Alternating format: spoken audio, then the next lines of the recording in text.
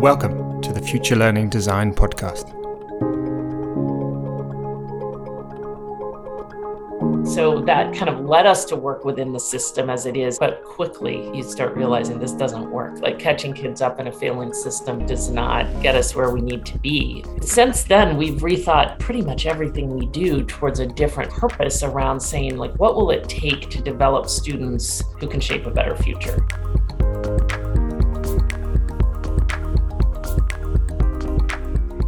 Hi, welcome everybody to the Future Learning Design podcast with me, Tim Logan. And this week's episode features someone who has made a phenomenal contribution to teaching and to improving education across the world. Wendy Kopp is the CEO and co-founder of Teach for All, a global network of independent organizations working to develop collective leadership to ensure all children have the opportunity to fulfill their potential. Prior to launching Teach for All in 2007, Wendy founded and led Teach for America, which has proven to be an unparalleled source of long-term leadership for expanding opportunity for children in the United States since 1989. Based on the success of Teach for America, Wendy led the development of Teach for All to be responsive to the initiative of social entrepreneurs around the world who were determined to adapt this approach in their own countries. Wendy is the author of A Chance to Make History, What Works and What Doesn't in Providing an Excellent Education for All in 2011, and One Day, All Children, The Unlikely Triumph of Teach for America and What I Learned Along the Way, which she wrote in 2000. Wendy holds honorary doctorate degrees from 15 universities and is the recipient of numerous awards, including most recently the Wise Prize for Education, and prior to that, the Skoll Award for Social Entrepreneurship and the Schwab Foundation's Outstanding Social Entrepreneur Award in 2003. You can find links to articles written by Wendy in the show notes, in particular one published in the Diplomatic Courier called To Remake the World, Let's Rethink Education, which forms the basis of some of our conversation.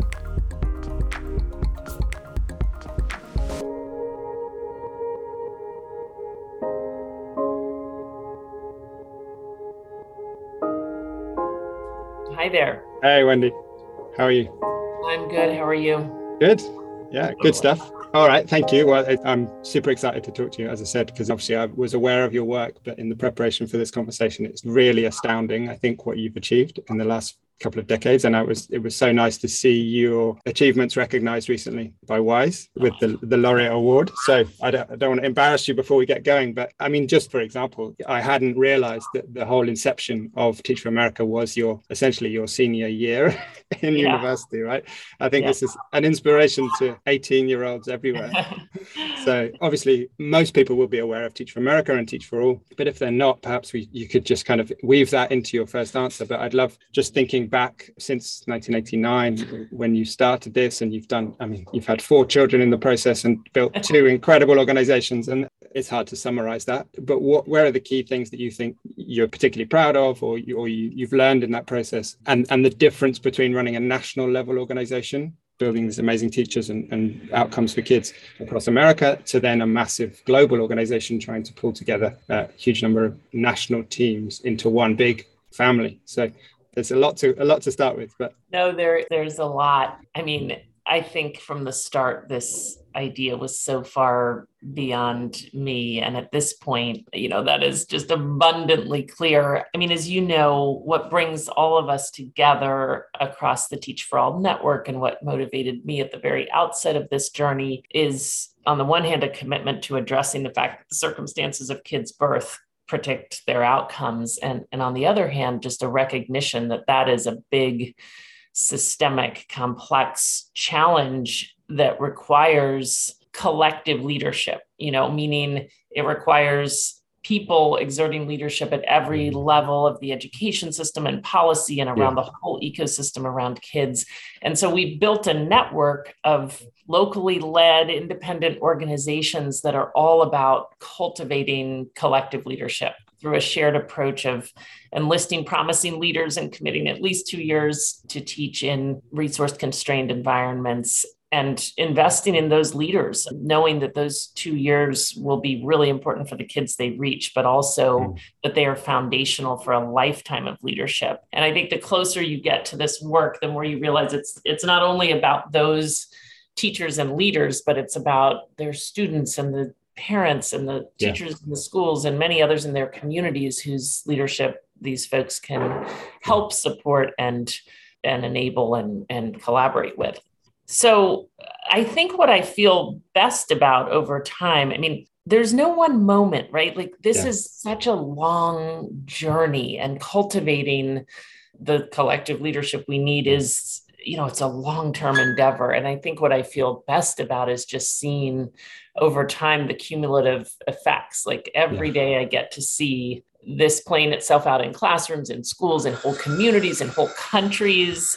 There's so much more to be said, but let me pause. Yeah, no, of course. I mean, there's loads of things I'd love to dig into just from you wrote this great piece in the Diplomatic Courier about some of those things, about purpose and about collective leadership. So I'd love to dig into some of those things, but just specifically, so I heard your talk at Google 10 years ago or 11 years ago now, just when you published the book, Chance to Make History. There were really interesting reflections that you had 10 years ago about the progress of Teach for America, and you were just starting Teach for All. And I wondered, just in that last decade, since then, how has the Teach for America kind of concept evolved? Or have you were talking there about bringing in not just recent graduates into the teaching profession, but also early career, mid-career people into the teaching. Are there things that have evolved about the concept of Teach for America specifically?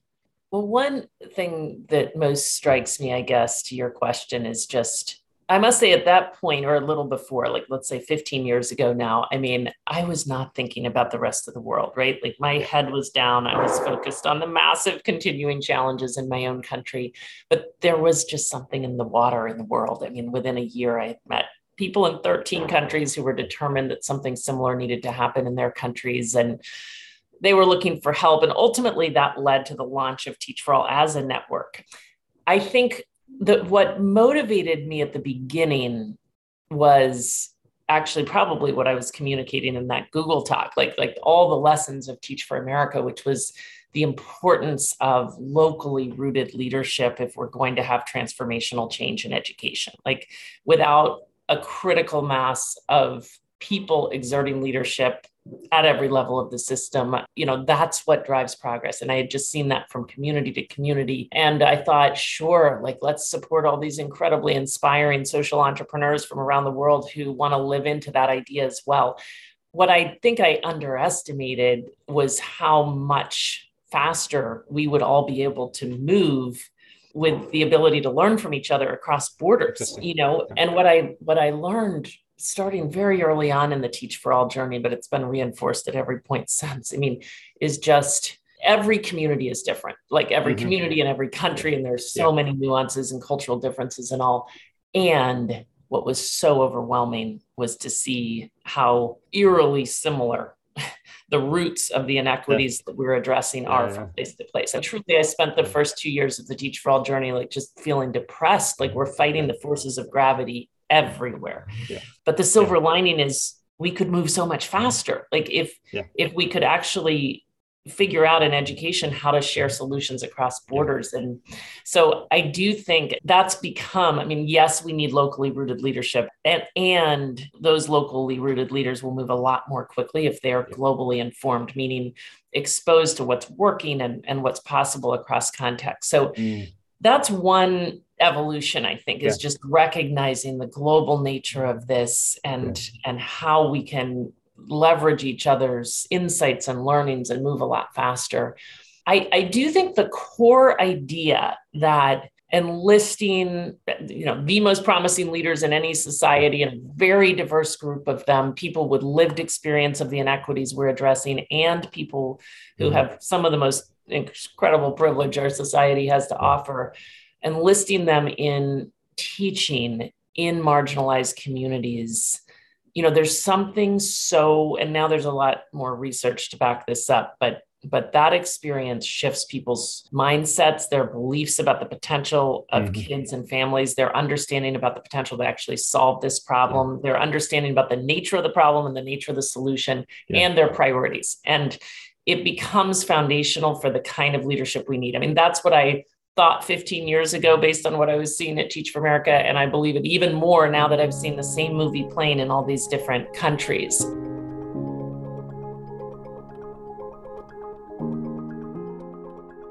it's fascinating, isn't it? I mean, as you say, there's the kind of tragedy of the universality of the problems, like the fact that socioeconomic status has predicted, life outcomes for too long.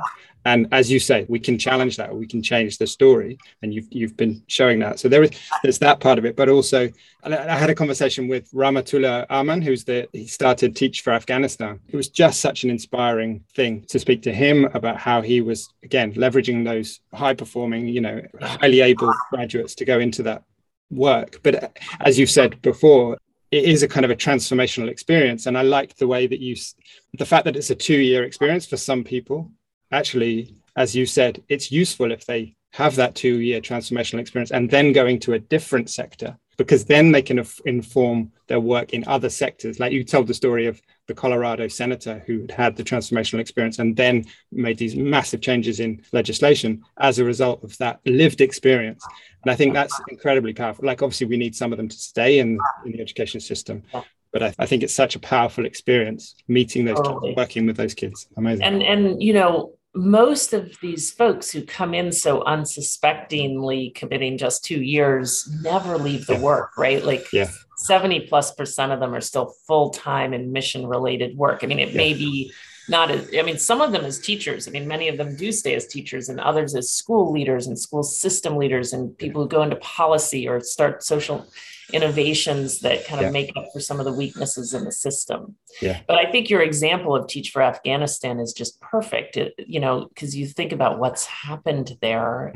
I mean, incredibly tragically, but those Teach for Afghanistan fellows are teaching. And as the government prepares to hopefully reopen secondary schools for both girls and boys, they're going to face a huge constraint in terms of female teachers. And Teach for Afghanistan, alongside some others, they never left because this is their home, and they can work effectively with families in communities because they understand the local culture and context and all. So it's just, and ultimately those people who commit 2 years to teach with Teach for Afghanistan do go on and, they're assuming different leadership roles in the local education governments and whatnot. And, I think if we've seen anything through crises such as the one in Afghanistan and through the entire COVID pandemic, it's the importance of local leadership if we're going to accomplish anything. Completely. Absolutely. And as you said, your article, you talked about remaking our world. We need to redesign education. And obviously, as you've already said, it's a systemic problem. There are so many different elements and layered, nested problems, clearly. But you clearly believe that education has a massive role to play there. So the first part of that, you say in that article, is about rethinking the purpose of the education system.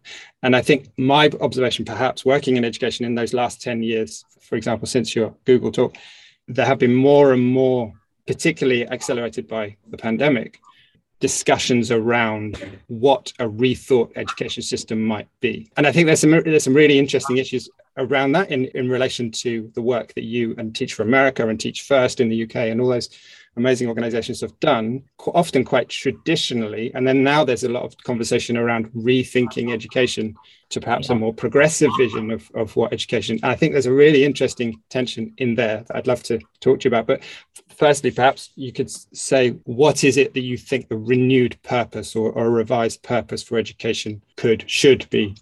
Yeah. It's interesting. And maybe this is another impact of the global insights. I think about 5 years ago when we had 40 network partners, there was just so much bubbling up across the network in different contexts, like just questions around really what are we working towards together. And we set out on this process of trying to establish a 25-year vision, because I really have come to think this is such a long game. So it's like, okay, what are we going to accomplish together in the next 25 years?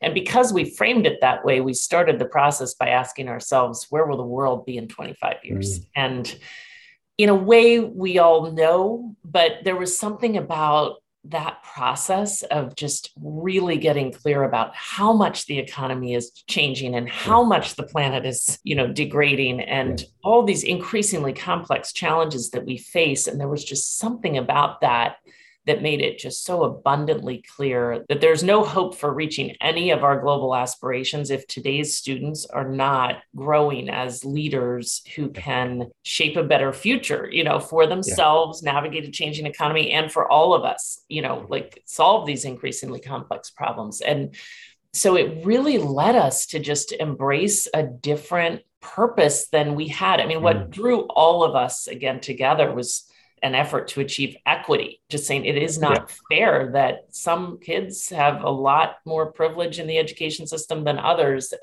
And so that kind of led us to work within the system as it is and try to catch kids up, but quickly you start realizing this doesn't work. Like catching kids up in a failing system does not get us where we need to be. And actually, we need the kids who have experienced the world's inequity to be the ones leading the charge to create a more equitable world, which means we really need to work towards something different. So, since then, we've rethought pretty much everything we do towards a different purpose around saying, like, what will it take to develop students who can shape a better future? We'll need to work towards a much more holistic set of outcomes and foster students' agency and awareness and et cetera, et cetera. We'll have to develop teachers differently. We'll have to support our alumni differently.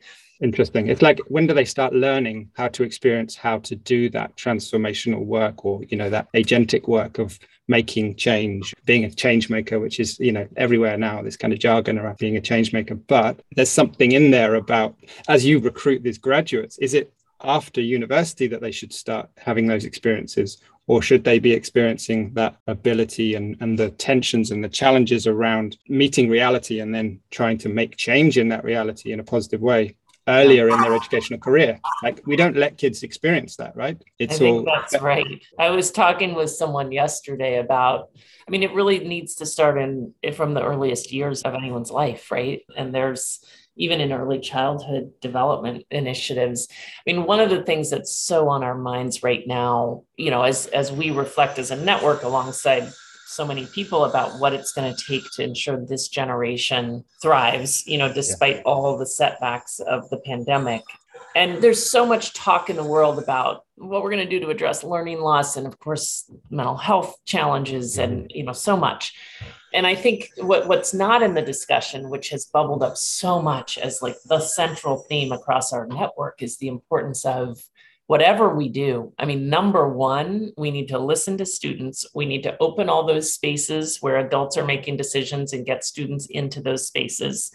And we need to ensure that we're approaching this in a way that is in partnership with students, is fostering their ownership for their learning, their sense of agency. There is no other path to ensuring this generation thrives. They're going to have to be able to navigate uncertainty. And clearly, given what's now going on in the world, and it's also the key to student engagement and motivation. And it's the key to speeding up learning. So everything points to this. Yeah.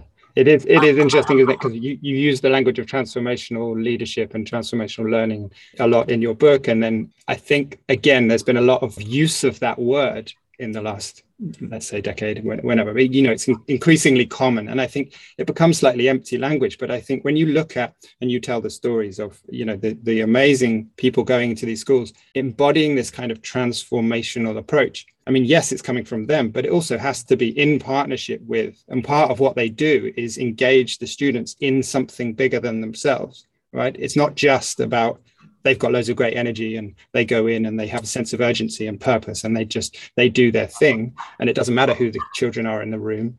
Absolutely not. It's something about an engagement with those particular human beings, where they are in their lives, whose they are as people. And I think there's something there that's quite difficult to articulate, but incredibly important.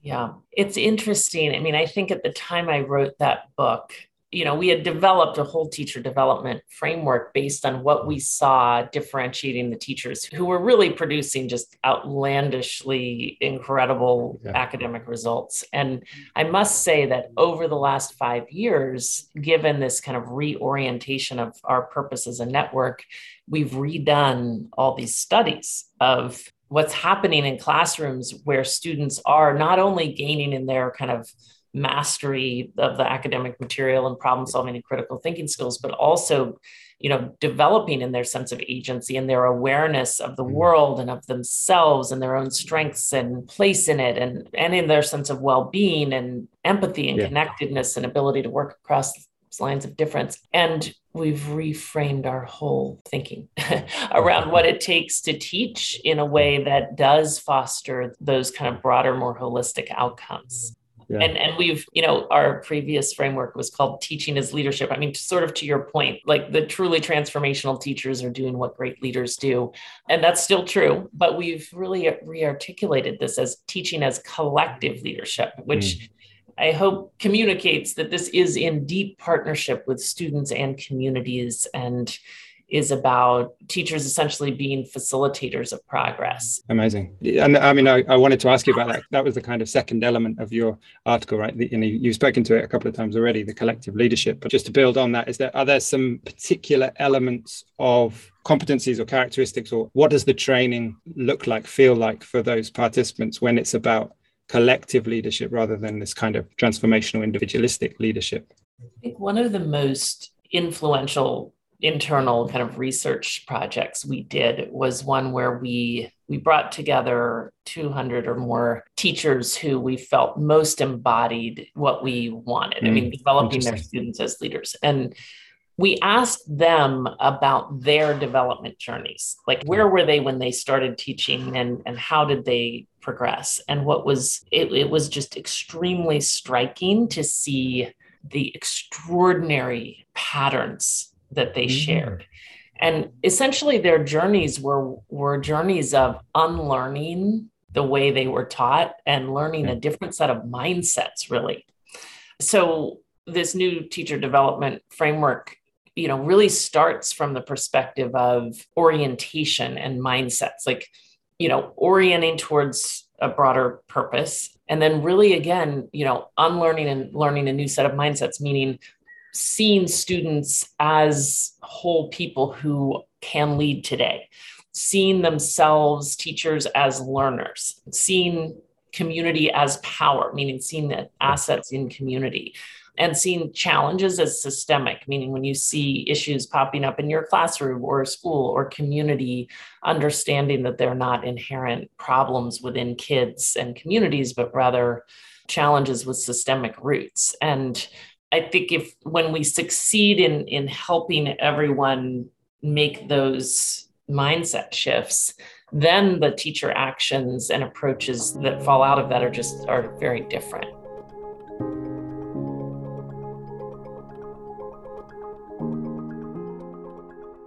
Yeah, it's kind of disappointing in a way that you have to reorient around those things, right? Because what you've said then, there's nothing, seeing our young people that we teach as full human beings, that should be a prerequisite of walking into a classroom, right? But I think, and this is not at all to blame the teachers, there's a systemic culture, perhaps, in the education system around outputs and, efficient production. And in some ways, I mean, I don't know how you would respond to this, but in some ways, your early work for Teach for America was just doing that better, like going in with an absolutely urgent purpose to bring kids to where they really had the potential to be and to be better within that particular system to get to college, right? But actually, my personal view would be that there's something broken about that whole system, and therefore we need to reorient. And it sounds like that's kind of the work that you have done, which is amazing. Yeah. That's exactly right. I mean, not to, this has been such a learning journey. And I think in some ways, those early years were, really foundational. And of course, like feeling urgency, patient urgency, but urgency to ensure all kids have the kinds of opportunities that the most privileged kids have is really important. But again, as you say, like we've just realized through the years how insufficient it is without rethinking the whole system. Yeah. We love a story about an inspirational teacher, right? As a trope, throughout all sorts of narratives and stories and films. Like my daughter came home talking about freedom writers recently, and this, she's at a public school in France with her friends, and they were talking about freedom writers, right? This inspirational story about, there's some problematic there's some problematic issues with the film for sure and the story, but it is an inspirational story, and we love that narrative. But it's kind of happening despite the system, right? Or often in the face of the system that pushes in a different direction, rather than supporting more of that kind of personality and work and energy. Yeah. The only other thing I wanted to mention on that was, I think one of the things I'm really interested in is culture. And I think you've spoken to this before. I've heard you speak about, it comes from the leadership in the school, transformational leadership in the school, maybe in the district, and of course in the classroom. But you can't do it alone. And therefore there is this strength of culture. And I've observed this in the best schools. It almost doesn't matter what kind of pedagogy, what kind of curriculum they're running, ultra traditional or highly progressive.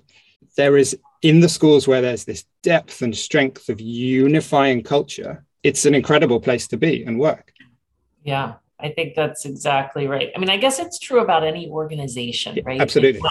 When your purpose is clear and your values are clear and you're making every single choice rooted in that purpose and those values, then you have functional organizations. And I think the same is true. I mean, certainly it's very visible in schools. Yeah, it is, isn't it? But the only other thing is, writing it down doesn't make it so, right? Just because you've written a mission, a vision, a purpose, whatever, doesn't make it so. And the other thing, again, I've heard you talk about, is that it's about people. It's fundamentally about people. And if you have good people who are building each other up, then you'll get the strong culture. It's not about writing a meaningful purpose, whatever, Yeah, exactly. And what we've seen is that those people really can be developed. I'm just, there's more and more research that looks at what happens to the teachers we recruit in different contexts around the world, and actually seen that no matter where you are in the world, we're seeing the same effects. It's kind of surreal, but there are differences, like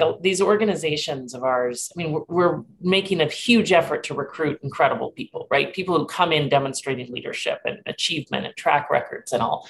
And you can see a difference. Like, these studies look at people who are right on the admissions line, like some who barely get in and barely don't. And then it looks at what's different then and also what's different 2 years later and beyond. And there's a difference at the admissions line. Like, these organizations are doing a good job. They're selecting good people, but that difference grows so much through the 2 years in terms of things like their belief in the potential of kids and communities and their belief in their own potential to change things. They move from thinking the challenges we're addressing are technical in nature, like more funding is always the number one, like more funding will solve the problem, towards believing that this is an adaptive systemic challenge, that there are no silver bullets, that we need many different changes in order to actually get where we're trying to go. And so you realize the importance of really intentional efforts to cultivate the leadership necessary to build those strong cultures at the school level and across the whole system. Yeah, and they're fundamentally relational, right? As you say, they're not about technical. I mean, obviously you need technical tools to support it, but fundamentally at the heart of it, it's all a relational thing, I would say. Yeah, interesting. And then in this, pulling together this global network, which is now, how many countries are you in now?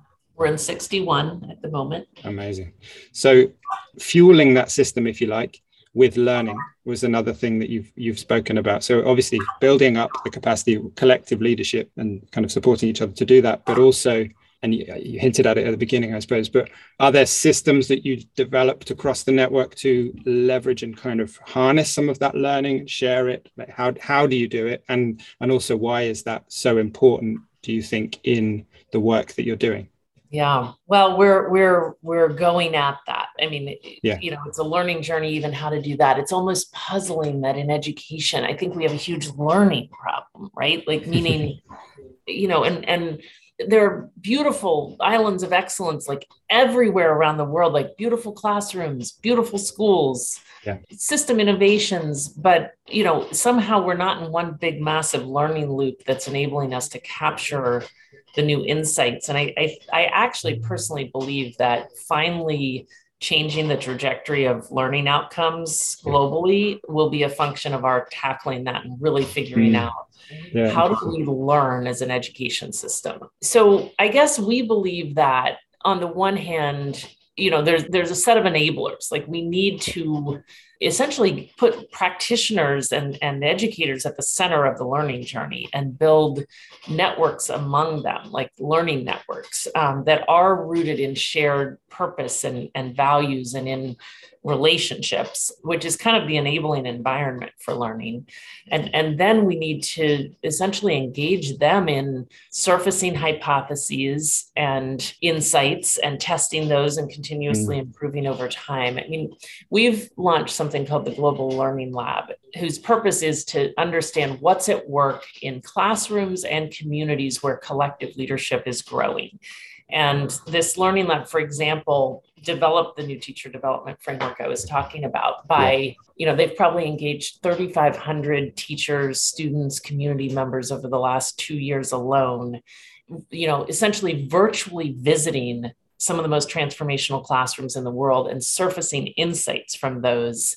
And there's something about their engagement in the process is the most powerful part of the learning journey. I mean, yes, it has evolved a framework that we could now spread, but we won't spread that as a framework to be done. Like it's kind of more of a framework through which to think about your work, and it will never stop evolving with the input of all of these and engagement of all of these practitioners. So, and we're about to do the same at the community level, actually, to really work to develop frameworks that will help people understand how to develop leadership at the community level, meaning at every level of the kind of ecosystem around kids, to ultimately affect system change.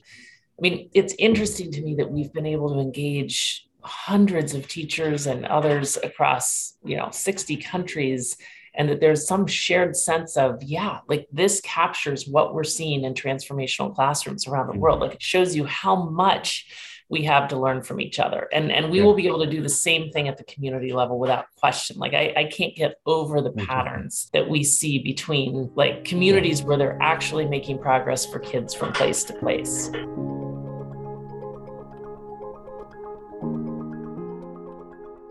Yeah, it's interesting. I think there's something really powerful about what you were saying about the universals versus the local cultural elements, because clearly working in 61 different countries, you've got phenomenally different cultures, both local, ethnic and religious and national cultures, but also very specific local cultures down to the village or wherever the schools are. But at the same time, you've got these interesting universal patterns that you're seeing. I mean, that's like anthropology, right? That's amazing work to be looking at those two things. But like, what are you seeing, I suppose, that are the universals? And then how are you leveraging and again, understanding the kind of local insights that may be strangely congruent and applicable somewhere else in a very different kind of cultural context? So I guess the way we've thought about this at every level of this network, I mean, whether it's, supporting the network organizations to learn from each other in terms of how to recruit and develop and support teachers and leaders, or then in turn supporting their teachers to learn from each other and the alumni who are working on system change in different communities, is that there's a set of choices which will all be local and we should never prescribe. I mean, we prescribe nothing at Teach for All at the central level. But there are principles that we can understand, like when we start looking at any given thing, like what's common across these contexts where we're seeing success, like we can establish that there are certain principles that undergird that success, or insights, we would say. And we can spread the insights, and then people need to figure out, how do I act on that insight in this context? So that's at a very theoretical level. That's kind of how we think about it. I guess if I was looking across communities that are making the fastest progress in terms of just aggregate outcomes for kids, we could get into what we think the most fundamental insights are. I've come to think that, I think collective leadership development is one of the insights, right? Like, where systems are changing, it's never about a single actor. I mean, a single actor can change a lot. It's just that when you see change happening in a sustainable way, it's not really a single actor. It's like you really do have enough people at every level and they're working towards shared purpose. So for example, we can say, we've come to believe that engaging, diverse stakeholders together in rethinking what they're working towards, in trying to understand like what needs to be true for young adults, given the particular, what was at work in their countries and communities when they were at their best, like the values of a place and the particular context and history and challenges and pathways to opportunity. Like we can say, we know that asking those questions and coming to some answer is going to be important, but telling, like, the answers will be different from place to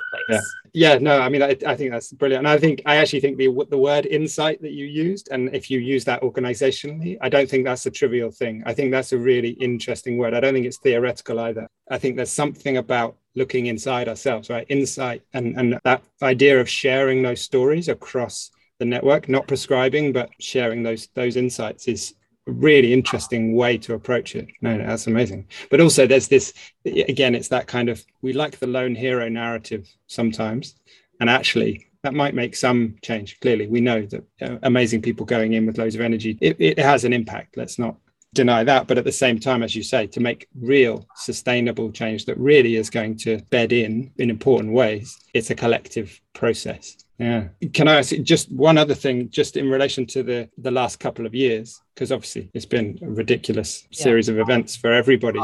And have there been things that have come out, particular insights that you've found in the way that your network has responded? Obviously, there's a lot of conversation about the impact of COVID on education systems or at the school level, but have there been any interesting things that, because you've got this really interesting connected network of people, as you say, alumni who are now in amazing positions in different places, and has there been anything that has enabled you to do in a strange situation like a pandemic? Yeah, I would say three things. One, I think the pandemic really, it increased the value others place on our work. I think, when schools are shut down, where do you turn? Like you turn to creative, committed local leaders. And there are many of them out there in education, and our network was one more source of them, and Brilliant. We really saw just extraordinary acts of heroism individually and collectively on the part of these teachers and alumni who just leaned in not only to keep their own students learning, but really quickly to help support systems to keep a lot of other students learning as well, through everything from using radio and TV to creating digital libraries and videos to training tens of thousands of other teachers. It was really extraordinary to see that, and such an affirmation of the caliber and commitment of the leaders this network's developing. Secondly, we just saw the power of a global network.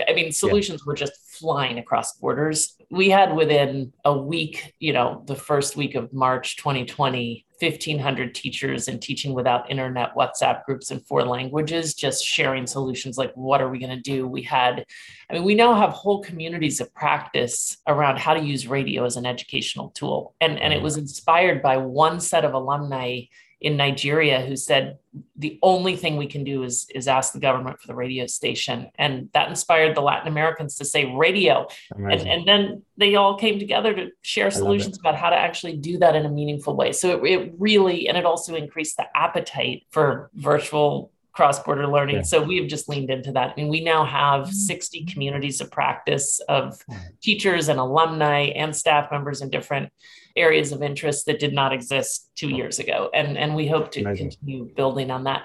And then the third thing is, despite, there are so many challenges that have been compounded in this era, but we also, of course, we try to think about the new possibilities as well. And we've seen a lot of them, shifts in mindsets more than anything, probably among educators, that could, if we can figure out how to sustain and spread them as we, move ahead, really speed up progress towards this vision of, an education system that enables kids to develop as leaders, meaning the world's educators embrace their students as partners in figuring out what we're going to do, how we're going to do learning experience. That alone, right? They enlisted parents in a much more meaningful way and caregivers. They leveraged technology and realized, wow, it really can speed up learning and make it more accessible, centered social emotional development and well-being in a much more fundamental way, and engage kids in just solving problems in communities today. Think about all that. There's so much to work with.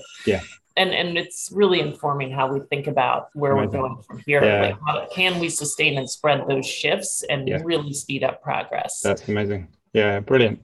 There's I'm sorry to bring in a dark side to that, because that's all amazing stuff. But it looks like there's also a real crisis in teachers leaving the profession, partly as a result of the challenges of the last 2 years, but also just a systemic issue. And I don't know whether those two, the positive insights that we've gained, if we brought more of those in and created a culture and an environment where more of those things were possible, you might have less teachers leaving the profession, because there would be it'd be more of an enriching experience, rather than have this kind of real cognitive dissonance of trying to do the things they really want to and believe in, but in a system that doesn't. I don't know what. I really think so. I think that's, we're undertaking a whole project to analyze, like, what are we learning about teacher recruitment and retention, given that the world is so focused on that issue right now. But I'll be amazed if that isn't the fundamental insight. Like, we put so much pressure on the teachers and the people at the top of these systems to solve the learning loss, solve this, solve that. We've got overcrowded classrooms. We've got,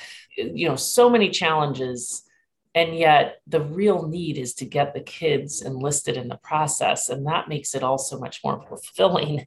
So all of our ends, from teacher recruitment and retention to student engagement and development and achievement, could be lined up in a way that they're not right now. Yeah, wow, amazing. And I'm really happy that you're working on it with these incredible people that you've managed to leverage over these last couple of decades. You've got what an amazing resource, right, of incredible people you've pulled into this global network, and it gives me hope. It's good. I try to retain my hope. I don't want to minimize the challenges in the world. No, of course. But yeah. But we have to act, right? As much as, it's been increasingly hard to act, when there's so many overwhelming challenges that you see on the news every day, and that, people's lives. But we have to do something. And, I think it's important that we continue to have these conversations and leverage the as you say, like on WhatsApp and all these brilliant people just sharing ideas in order to kind of move things forward. Totally. Good stuff. Thank you, Wendy. Totally inspiring. Totally inspiring. Yeah. Thanks for all you're doing to help, inspire people to rethink the way we're progressing in education. It really is like, it's interesting to me. I know there's a group of us who all believe like this is the key to the world, right?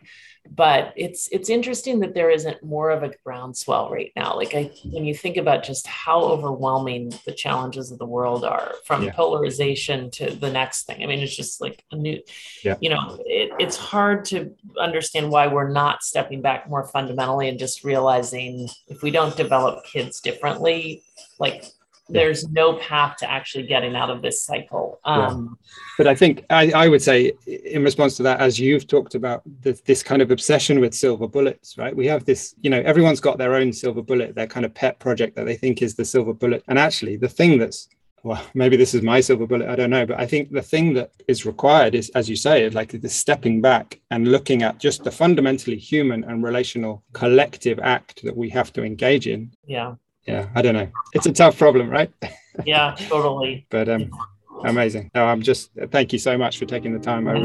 Thank you. So appreciate it. Have an amazing day. Talk to you too. Yes, have a good night.